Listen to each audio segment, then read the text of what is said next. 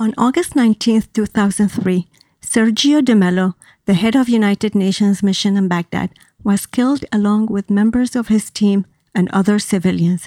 We're here to look back at what happened on that Tuesday at the United Nations headquarters based at the Canal Hotel, and we'll together find who killed de Mello.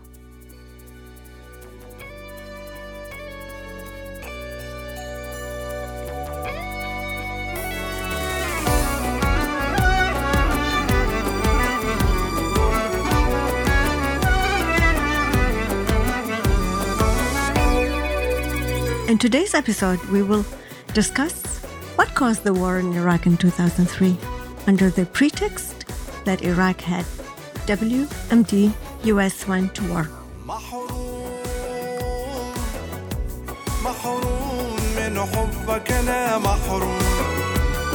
Hi, lovely people. This is Layla, and I'm glad you're here today with me on Who Killed de Mello. See, the political tension escalated between the U.S. and Iraq in the period years of 2000 through 2002, and due to the obsession of the U.S. with weapons of mass destruction, and as a result, in late of 2002, the United Nations Security Council voted for resolution number 1441. As we mentioned that in the first episode. The resolution was adopted unanimously by the United Nations Security Council, offering Iraq under Saddam Hussein a final opportunity to comply with its disarmament obligations that had been set out in several previous resolutions. It provided a justification for what was subsequently termed the U.S. invasion of Iraq. You guys have to understand that in the aftermath of September the 11th attacks in 2001, Saddam's regime in Iraq suddenly became the spotlight of the ongoing war on terror. Washington back then, if you recall, used the emotional factor to justify planning to invade Iraq, such as telling the Americans, let's fight the terrorism overseas better than here, and all those lame slogans. So Iraq suddenly was the center of attention after September the 11th, and the U.S. got obsessed with it under the excuse that Iraq has weapons of mass destruction. But on the other side, the United Nations inspection team back then, let's just give an example that Mr. Hans Blix, who was executive chairman of United Nations Monetary Verification and Inspection Commission. By the way, this agency was created just for Iraq's inspection. He repeatedly told the Americans, and even after the war had started in 2003, that Saddam and his men were cooperating with United Nations inspectors, and in February of 2003, just a month prior of the attack on Iraq, Saddam had provided the agency with the names of hundreds of scientists to interview. Individuals Saddam claimed had been involved in the destruction of the banned weapons. But that didn't work. It was too late. Had the inspections been allowed to continue, there would have been a very different situation in Iraq back then. But the inspectors couldn't because of the Security Council Resolution 1441 that we mentioned earlier that was issued back in end of 2002. In February of 2003, Colin Powell gave a speech at the Security Council, and for over 90 minutes, he tried hard to prove two things: that Iraq has weapons of mass destruction, and Zarqawi, an officer for Al-Qaeda, was in Iraq. See, the Security General Colin Powell didn't tell us that day in the long speech for Security Council if Zarqawi was one-legged man or two-legged man. In his long speech, well, he did mention that Zarqawi was receiving treatment in one of Baghdad's hospitals because he was injured in his leg. And treatment in Baghdad? A radical Muslim thug had connection with secular Saddam? this is another dog shit, you all. And there was, and you guys see here, U.S. was telling us there was Al-Qaeda presence in Iraq, led by Zarqawi. Was that enough reason to go to war? To send troops to go after one-legged man? And by the way, Zarqawi just happened to be behind the attack of United Nations in Baghdad. And that is total dog shit. Colin Powell later admitted how wrong he was that day at the Security Council. He even called it the worst day in his life.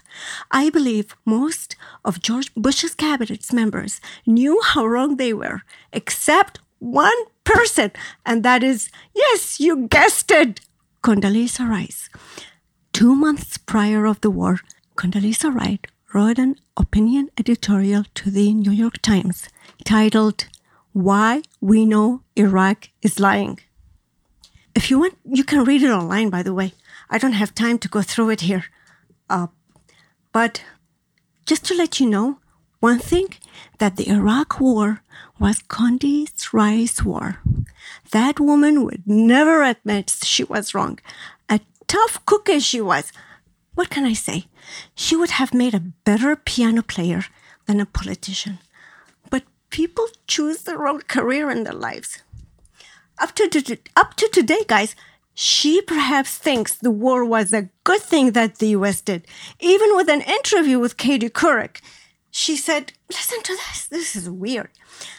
She said, what you know today can affect what you know and do tomorrow. But what you know today cannot affect what you did yesterday. I don't know what kind of logic is this. It's just, this kind of logic is only used to justify a war against Iraq. I don't know, am I saying this just because I'm Iraqi or just, it's so weird. What you know today can affect what you know and do tomorrow. But what you know today cannot affect what you did yesterday. That's another dog shit, guys. The United Nations knew Iraq didn't have weapon of mass destruction. Even the former UN weapon inspector, William Scott Ritter Jr., he worked in Iraq from years of 1991 to 1998, and he stated that Iraq possessed no significant WMD, but the U.S. insisted that Iraq was hiding chemicals and WMD. Prior to the war in March of that year of 2003, DeMello flew to Washington to meet with George W. Bush and Condoleezza Rice, who was back then just a national security advisor. DeMello was, as we mentioned earlier, he was the United Nations High Commissioner of Human Rights, and his concern was the mistreatment of detainees at Guantanamo and, of course, the Iraq War. I'm not really sure what was the meeting about. It was secretive. We only have bits and pieces here and there. But DeMello knew that George W. Bush was determined to go to war. So the U.S. attacks Iraq that year of 2003. And have you guys noticed that I haven't mentioned Dick Cheney's name yet? Dick Cheney, who pushed for the war back then in 2003. I mean, this is the man who, back in the First Gulf War in 1991, he was the Secretary of Defense under George Bush the father. And Cheney was against changing the Iraq's regime. He was afraid if the U.S. Army moved to Baghdad from Kuwait, moved up north, that Iraq would have a sectarian war and the U.S. military would have to stay in Iraq. And of course, there was no replacement for Saddam ready. The U.S. military did two things that year of 1991. They liberated Kuwait from Saddam, and they weakened the Saddam's military capacities. That same sage Dick Cheney now was for the occupation. What happened to Cheney between years of 1991 and 2003? Cheney went to work for the giant Halliburton. And in 2003, Cheney and Bush's team were for a total invasion. This time, because now there was Halliburton, contracts with giant corporations, Monsanto, billions of dollars, And the U.S. invasion and military occupation had put giant companies at a big advantage over their rivals, particularly those in France and China. See, Iraq was under economic sanctions since 1990, and it has been behind in terms of telecommunication, infrastructure, you name it. So many companies such as Monsanto and Motorola were excited to get in the country.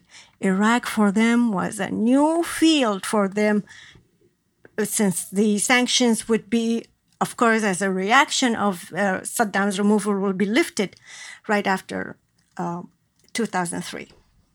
And do you all know what was one of the first targets the U.S. bombed in 2003? Iraqi seed bank. Let me just take you back a year after, in 2004. And since we mentioned Monsanto and the bombing of the seed bank, according to Order 81 issued by Paul Bremer, the U.S. ambassador in Iraq and the head of CPA, the Coalition Provisional Authority, ordered the people in Iraq are now prohibited from saving seeds and may only plant seeds for their food from licensed, authorized U.S. distributors. This was Paul Bremer, guys, the man that Bush appointed to rule Iraq after the fall of Saddam. He even wrote a book about his experience in Iraq. Not even once, of course, he mentioned Monsanto in his memoir. What was he supposed to write? I made a damage to Iraq's farmers and brought them pesticide and GMOs. So this was Paul Bremer, the Coalition Provisional Authority that Bush appointed in May of 2003. Paul Bremer replaced Lieutenant General Jay Garner, who was the first man to be selected after the invasion for the post of reconstruction of a humanitarian assistance team. I think this was the third week of April. And before that, on April 9th, Baghdad fell and the Iraqis were liberated by the Americans who rid them of Saddam at last. During that time, there was pressure on the Security General from the Security Council to have United Nations presence in Iraq. So Kofi Annan picked de Mello as his representative in Iraq, who was back then, as we mentioned, a United Nations High Commissioner of Human Rights. For Sergio was known for being a problem solver and a good negotiator, as we mentioned in last episode, how Sergio opened a dialogue with the Khmer Rouge and all that. The very same day, Sergio flew from Geneva to New York City to meet with Kofi Annan. I guess that was like mid-May. The Security Council voted and issued the disgraced resolution number 1483, which gave the United States the highest authority in Iraq and have total access for Iraq's oil revenue. That's why Paul Bremer issued Order 81 regarding the seeds, as I mentioned earlier. Only France, Russia, and China, the three biggest members at the Security Council, they vetoed the resolution. Kofi Annan was against it, and I'm sure Sergio de Mello too. The following day, Sergio had a meeting with Kofi Annan, who asked him to represent him in Baghdad and leave his position temporarily. Sergio put two conditions to Kofi Annan. One, he only serves 4 months in Baghdad. And two, he'd form his own team that consisted of Nadia Yunus, who brought her expertise with her from Kosovo, and Ghassan Salameh, who was a former Lebanese cultural minister, and Jean Salim Kanan, who was on his political officer at United Nations. And he also chose his partner, Carolina Larriera, who was an economist officer that would be a good asset in the time of Iraq's now supposedly open to the world, and after many years of sanction. Well, and from his team, he had two great guys. That was Marwan Ali and Rick Hooper, who was a young, brilliant American who was killed on that Black Tuesday along with de Mello. Meanwhile, That May of 2003, Paul Bremer was appointed to be the envoy for the United States. And he arrived in Iraq, I think, the third week of May in 2003. He got to Iraq without a plan.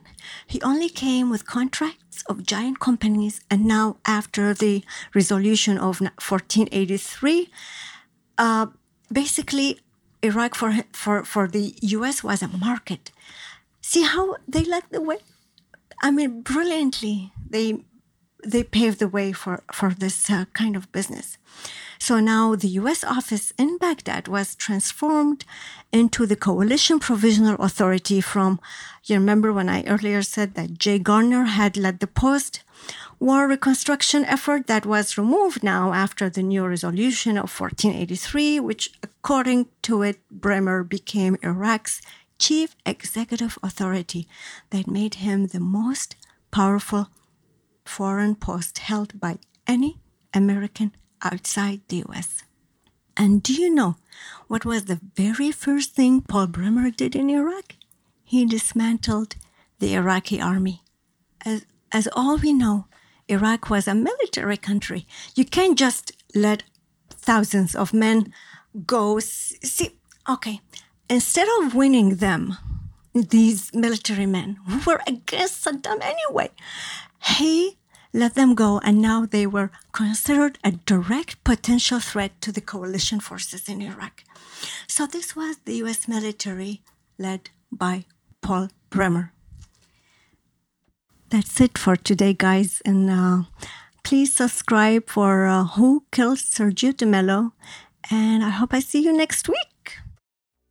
The song at this podcast is by the Iraqi-American artist Faris Farah.